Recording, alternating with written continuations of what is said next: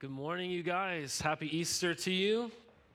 I don't know if you would do this with me. It'd be really fun. But for years, Christians, they would, when they were passing each other on the streets, if you were to pass another Christian, someone would say, "Hey, he is risen," and the other one would say, "He's risen indeed."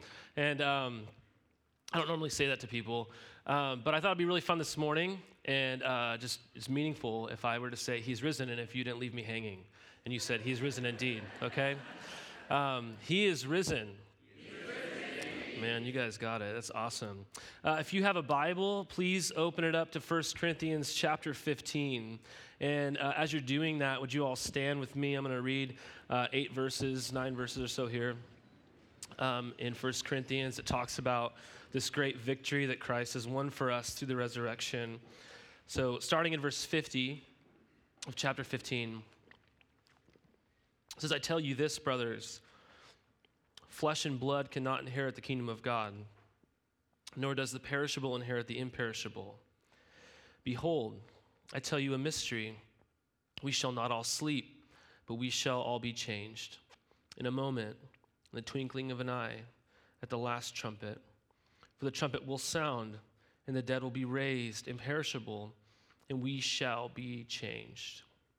For this perishable body must put on the imperishable, and this mortal body must put on immortality. When the perishable puts on the imperishable, and the mortal puts on immortality, then shall come to pass the saying that is written, death is swallowed up in victory. O death, where is your victory? O death, where is your sting? The sting of death is sin, and the power of sin is the law. But thanks be to God, who gives us the victory through our Lord Jesus Christ. Therefore, my beloved brothers, be steadfast, immovable, always abounding in the work of the Lord, knowing that in the Lord your labor is not in vain." Father, this morning I pray that you would cause us to see with fresh eyes, in the eyes of our heart, Lord, Jesus walk out of the empty tomb, and that we would see once again, maybe in a deeper way, God, that just really sticks and reshapes us, what that really means for our life. Lord, I pray you'd give us a heart filled with gratitude today, and Holy Spirit, that you would teach us now what it is that you have to say to us through your word. In Christ's name, I pray. Amen. Thanks for standing. You can be seated. So last Sunday, when I was preaching during our gathering here, there was something happening in the world that everybody was talking about. At least it seemed like everybody was talking about something. Everybody was watching something. Everybody was watching Tiger Woods win the Masters tournament, I think, for the 5th time, okay? And I don't even know if you care about golf. The vast majority of the world doesn't care about golf, and didn't, it seemed, until the late 90s, early 2000s, when Tiger Woods hit the scene. And he was just so exciting, and people were watching golf again. And he really revitalized the sport, if you will. And he was at the very top of his game. He was an amazing golfer, but through different hardships, through personal issues, through bad, maybe choices in life, through terrible injuries and back issues or whatever have you, this guy, Tiger Woods, who was at the very top of the world, came crashing to the very bottom and stayed at the bottom for a long, long time. And so last week, it was incredible, because this guy who was at rock bottom and everyone thought his career was over was back on top again, and people are watching this, they're talking about this, they're tweeting about it, he's hugging everybody, people are hugging each other, people are cheering, everyone's crying, people are watching the videos and crying. You probably cried if you saw it. I mean, don't lie, okay? It was really just an exciting day for everybody, and even Michael Jordan, MJ, the actor from Space Jam, right? The great one himself, right? He said in his own words, "This is the greatest comeback I've ever seen." And it was amazing. It really was, okay? But I beg to differ with MJ. I beg to differ with him, because today, guys, we are celebrating the ultimate comeback story, right? The ultimate victorious one, right? Because on Good Friday, as we gathered together, we remembered that on Good Friday, when Jesus died, Satan, sin, and death thought they had won when they placed him in the grave. They thought they had won, but Sunday morning came and Jesus got up from death and he walked out of the grave and he never went back into it ever again. And now we see this morning, guys, I hope we see this morning what this victory means for you. That's what this passage is getting at, that this resurrection of Jesus, if you've placed your faith in Jesus, it's offering us something. It changes so many things. And this will be on the screen, but we see in these few verses here that Jesus' victory, that his resurrection, it offers us a promise that you couldn't obtain. It offers you a victory that you couldn't win. And it offers you a purpose that you could never have ever lived with. So the first thing that we see here is this promise that we could not obtain. Starting in verse 50, it says, I tell you this, brothers, flesh and blood cannot inherit the kingdom of God, nor does the perishable inherit the imperishable. Behold, I tell you a mystery. We shall not all sleep, but we shall be changed. In a moment, in the twinkling of an eye, at the last trumpet, for the trumpet will sound, and the dead will be raised imperishable. We shall be changed, for this perishable body must put on the imperishable, and this mortal body must put on immortality. Guys, verse 50 starts by saying, I tell you this, flesh and blood cannot inherit the kingdom of God, nor does the perishable inherit the imperishable. And we should stop right there, and you should feel this sense within you that goes, uh-oh. There's like an uh-oh here. Uh-oh. Why? That's me, right? I'm flesh and blood. I'm very perishable. It says flesh and blood, which is a common figure of speech for mortals, for anything that was temporary and not eternal. As do you see, we have a problem. We have a huge problem. In our current state, we remain perishable. We remain flesh and blood. We can't enter heaven. We can't enter the kingdom of God in its ultimate state in our current condition. See, the bad news is that we can't come to God on our own terms. In our current condition, this is the uh-oh. But then comes this crazy, awesome promise, which Paul calls a mystery in verse 51. He says, behold, which means look at this. Which is interesting because you would think he would say, hey, listen. But he says, look, I want you to see something. I want you to envision something, right? We shall not all sleep, which he's referring to death, but we shall be changed. The dead will be raised, imperishable. We shall be changed. This is a great promise. How? Well, he says this will happen in a moment. This will happen in just a moment. Right? The word literally is the word that we get our word atom from. The idea is that you can't, it's such a tiny moment, it's so fast, you can't even divide it up into two different parts or something. Right? This will happen in the twinkling of an eye, meaning the time it takes to glance at someone or to flutter your eyelids, right? Which many of you, I'm sure, do that, right? But he says when it'll happen. He says this will happen at the last trumpet. You're like, well, why is there a trumpet? What's up with the trumpet? Well, in the Old Testament, prophets use the image of the trumpet in reference to the end of time. That the idea is that a trumpet would sound, it would signal the end. But more so, the trumpet was used in ancient times to assemble people. So Jesus is referring to this whole idea that Paul's basically just robbing Jesus from in Matthew 24, where Jesus says there's going to be a trumpet that will sound, and God is going to gather all of those that are his from all over the earth. Guys, we're being promised something. We're being promised something here. That there's a day when God is going to call his people to himself, and in that moment, we will be changed. Just like that. Paul says it twice here in verse 51 and 52. We will be changed. That's the promise. It's being held out to you. Life will not be one day what it is right now. Right? If you've put your faith in Jesus. How can I obtain this promise if I'm incapable of doing it in my current condition? How is this possible? Well, verse 53 says, for something is being replaced here. Not simply added to. It says, this perishable, this mortal, will put on the imperishable, the immortal. That's how we're going to be changed. Doesn't mean that you're just adding the imperishable to the perishable and you're somehow still perishable. As if I wore a suit this morning, which obviously I didn't. If I wore a suit and tie this morning, I might look differently, but internally I'm still Josh, you know? That's not what this is talking about, that the imperishable will be added to the imperishable and just sort of be mixed in there together. No, there's a replacement thing going on. Earlier this year, I went to brew some coffee in our office, and we have one of those coffee machines that doesn't have the glass. It's like stainless steel or whatever, so you can't see what's in there.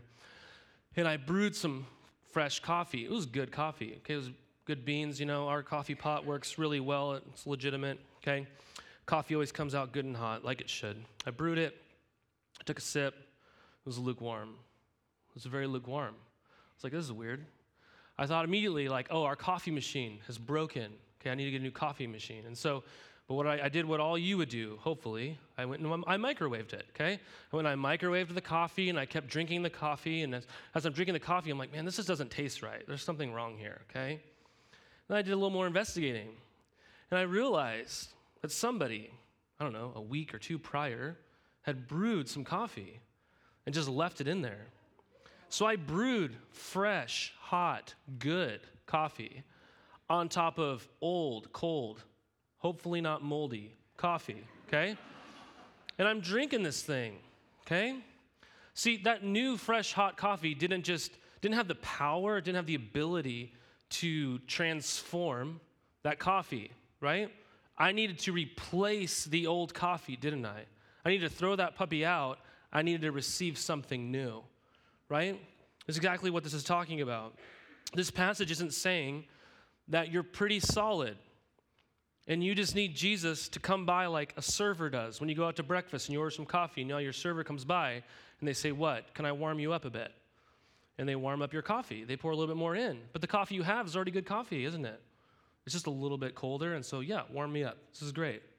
Some of us view our lives that way. I'm pretty solid. I just need Jesus as a server to come by and like warm me up a bit. That's not the case at all. I need deep transformation. I need a whole new cup. I am one way. I need to be a different way. But my efforts up to this point are only resulting in failure and frustration. If you're anything like me, I feel the uh-oh. That's what I feel. You guys, we are people who've been trying from the very beginning of time to get our mortal hands on the immortal. We've been trying so hard to get our perishable hands on the imperishable. Flesh and blood have tried hard as they possibly can to enter the kingdom of God. We've been trying to get our hands on God. That's what we've been doing. And on Holy Week, guys, we've remembered this week that since flesh and blood couldn't inherit the kingdom of God, the King of the kingdom put on flesh and blood and did what you and I could never do. This is what we're celebrating this week. And when we finally got our hands on Jesus, when the King put on flesh and blood, what happened? What did we do with him? When we finally got our hands on God, what did we do? When we finally saw him, when we finally heard him, when we could touch him, what did we do? We crucified him. This will be a painting here on the screen. It's a famous painting. It's a painting by Rembrandt. It's titled Raising of the Cross. It's in circa 1633. And you'll see something really interesting about this painting and why it's so famous. You see a man there with a turban, which is historically very inaccurate. But it's intentional, because Rembrandt, that's him. He's the painter of the painting, and he's painted himself into the scene. Because painters would often wear these turbans so they didn't get paint in their hair. What's he doing? He's in the story, but he's observing the story. You also notice somebody there with a beret. That's also very historically inaccurate. Why? What's Rembrandt as well? He's painted himself in a second time. What's he doing? He's crucifying Jesus. He's participating. Do you see what Rembrandt understands that all of us need to understand? This story that we're remembering this morning, what we've thought about all week during Holy Week, guys, Rembrandt realizes and is saying something that this isn't just a story. This is my story. That other people didn't just crucify Jesus. It was actually my sin that nailed him to the cross. See, Easter tells us that there's something more that we need than a mere tweak here and there in our lives. We don't just need to be warmed up. Right? We need transformation. And I'm not able to do that. We need this transformation, but it's being promised, though I can't do it myself. So how do I achieve this? How do I do this? Well, we see the victory that Jesus achieved for us that we couldn't win in verse 54 and 50 through 57. Read with me. It says, when the perishable puts on the imperishable, when the mortal puts on immortality, then shall come to pass the saying that is written, death is swallowed up in victory. O death, where is your victory? O death, where is your sting?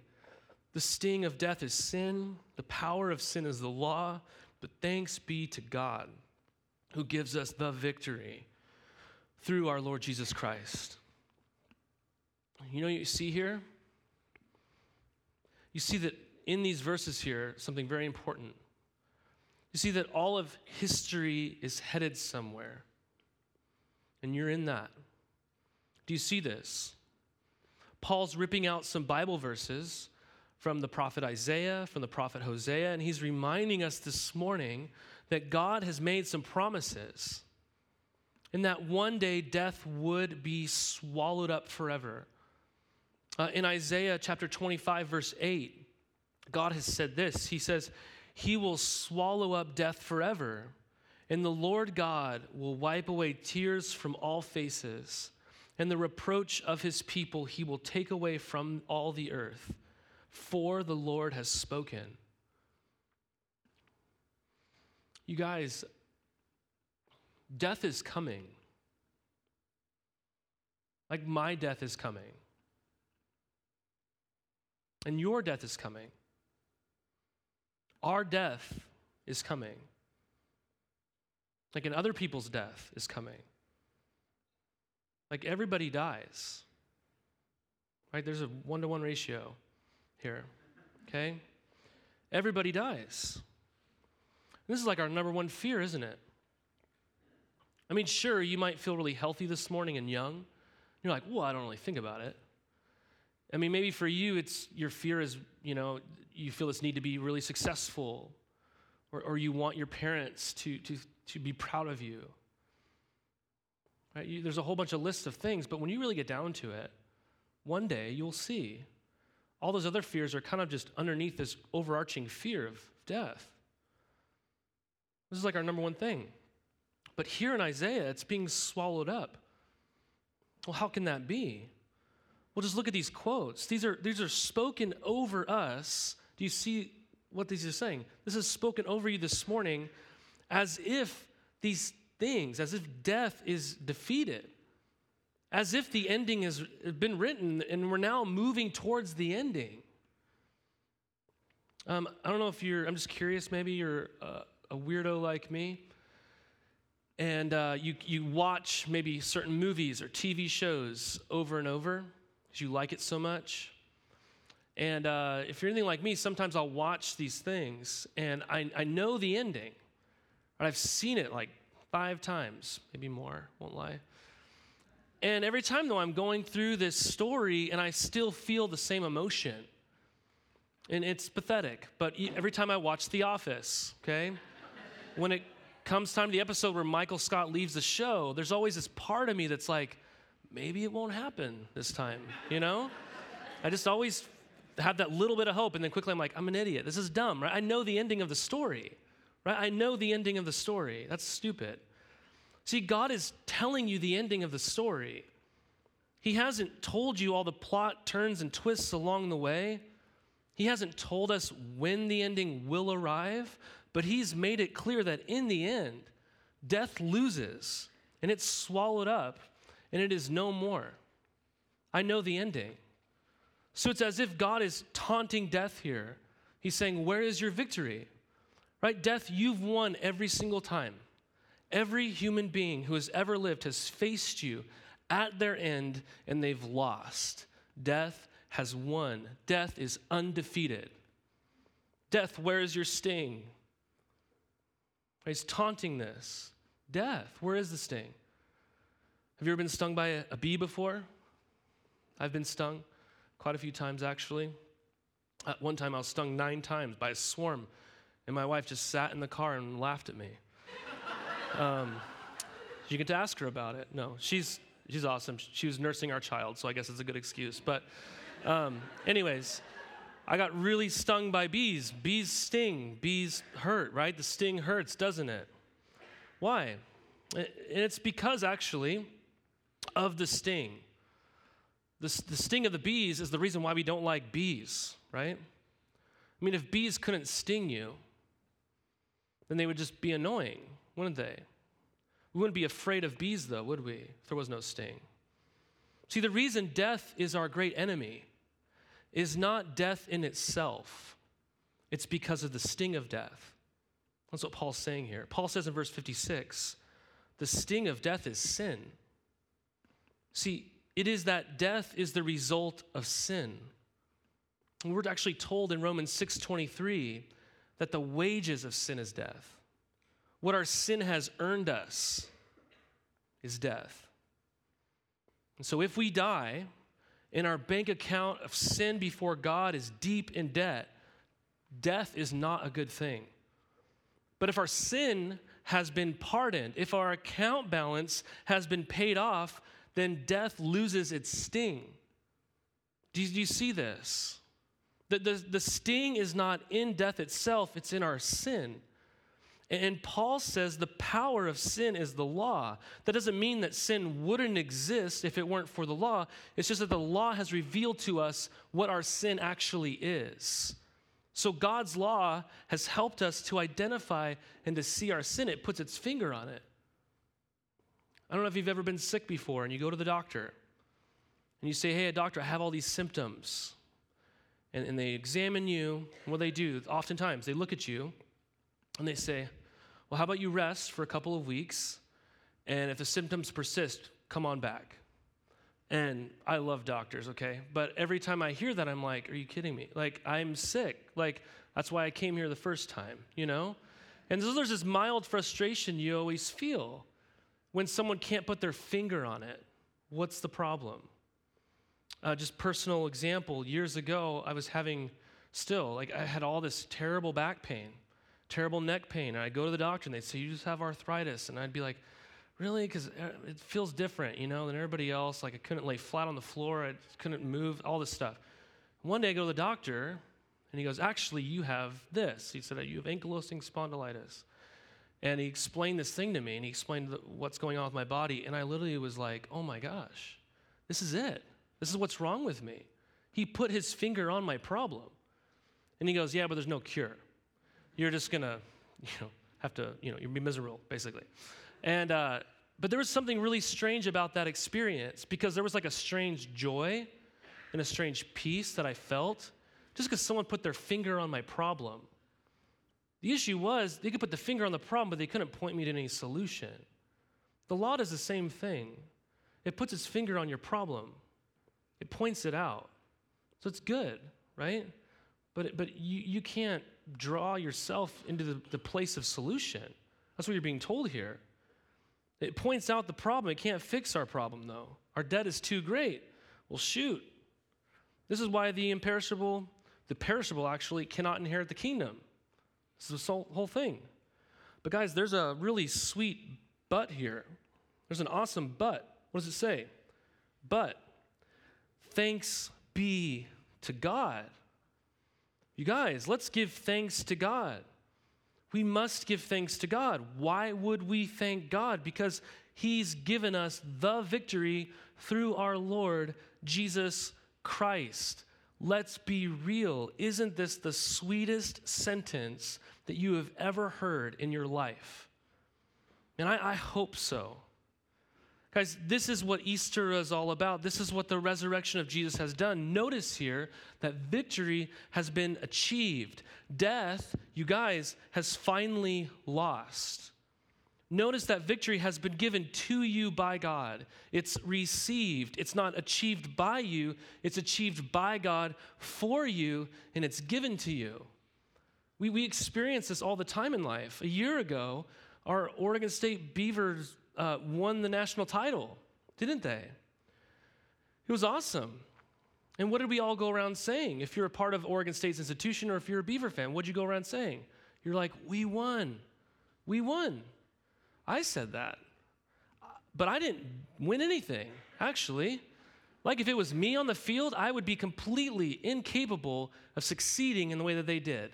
You should be glad it wasn't me, right?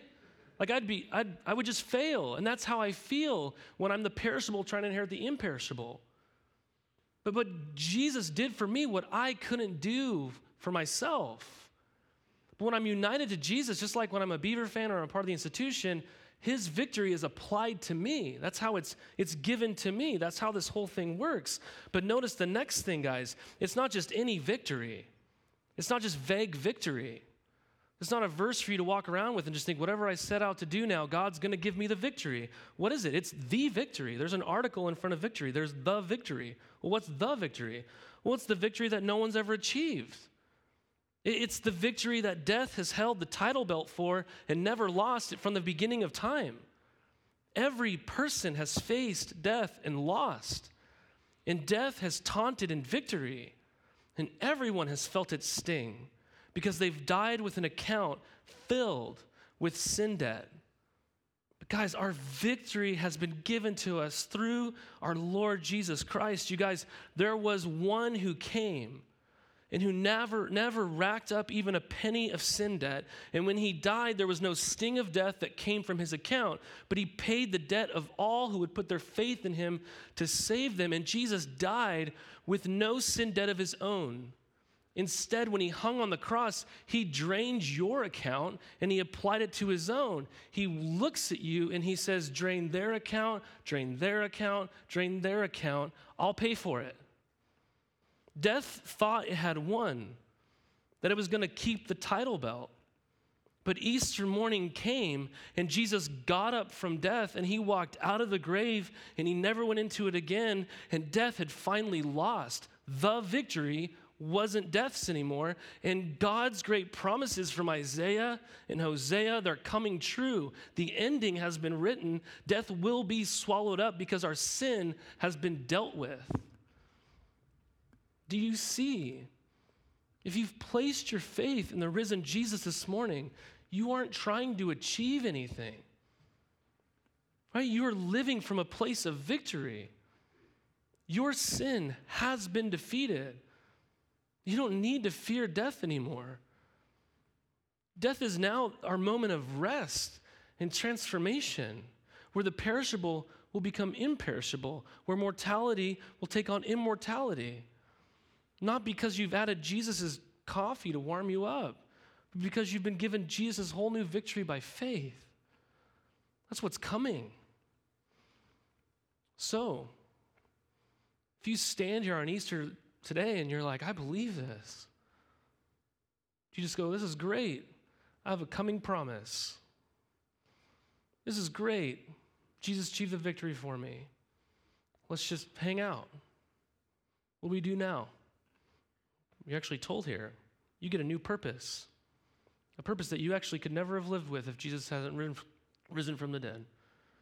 Verse 58, therefore, my beloved brothers, be steadfast, immovable, always abounding in the work of the Lord, knowing that in the Lord your labor is not in vain.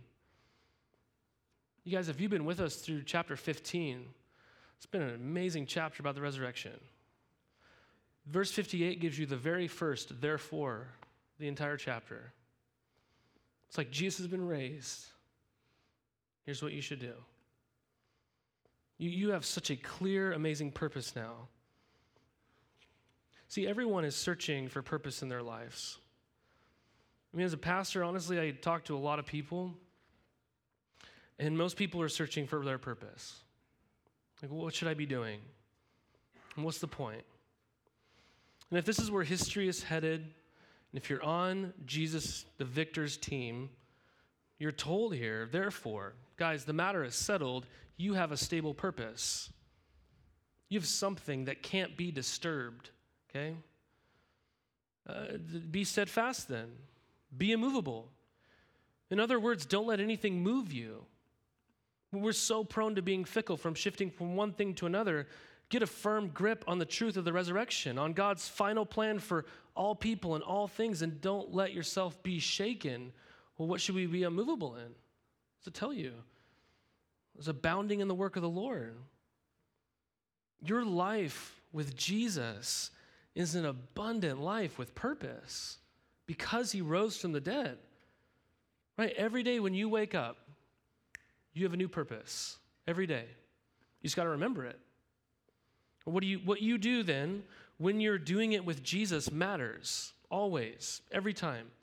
And its reaching effects don't end with death. They extend into eternity. Why? Because of the resurrection. We know that in Jesus, in the Lord, our labor is not in vain. I mean, vain literally just means empty, or it means wasted, something you throw away. Right? So it means whenever you're doing something with Jesus in the work of the Lord, you never go, well, that wasn't worth it. You don't ever throw it away. It always matters when we labor with the King. And that's a great thing because very often we might think we've found our purpose in life. But eventually we meet the dead end of that purpose and we have those thoughts that tell us that we've wasted our lives. I mean, maybe you thought your purpose was to establish a great career or something, and you went to school, you declared a major, you took a few classes, you're like, this isn't what I thought it was. So you declared a different major, you took a few classes, you changed your major again 3 or 4 times, right? Davy Walker, are you in here? Right? We do this. Change it again and again, and you finally go, well, what was the point of that? I spent that money, I took those classes. Maybe you graduated with a degree, you worked hard, you got into a field that you thought you were going to love, and you only discovered it wasn't what you thought it was going to be. So now you're working in a different field that you didn't even study in. Maybe you've wanted to be married, and that was the end goal of your life, and you thought you had the one, but in the end, after years of time and energy and emotion, it wound up just not happening.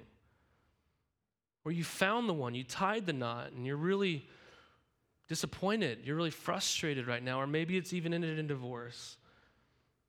You're living in a city that you never thought you would live in. You're living a life that you didn't dream up for yourself. We seek all these things that we think are our purpose, and we put them into this level that they're never meant to be at. You see, these are all good things that matter, but we make them our life purpose. We find dead ends and experience loss in that purpose. And a purposeless life, or the feeling that I threw away those years, is a painful experience that can just bring about deep valleys of frustration and despair. But here's the good but again. Because Jesus is alive, guys, we can labor in such a way that we know that we won't meet a dead end. So here's the great question. What's the work of Jesus? Jesus had a conversation with some people about this very thing. So let's learn from him. John chapter 6, this will be on the screen. Jesus said to some people, do not labor for the food that perishes, but for the food that endures to eternal life, which the Son of Man will give to you. The people asked Jesus, well, what must we do to be doing the works of God? Jesus answered them, this is the work of God, that you believe in him whom he has sent. Huh? I mean, the work of God, according to Jesus, is to believe in Jesus.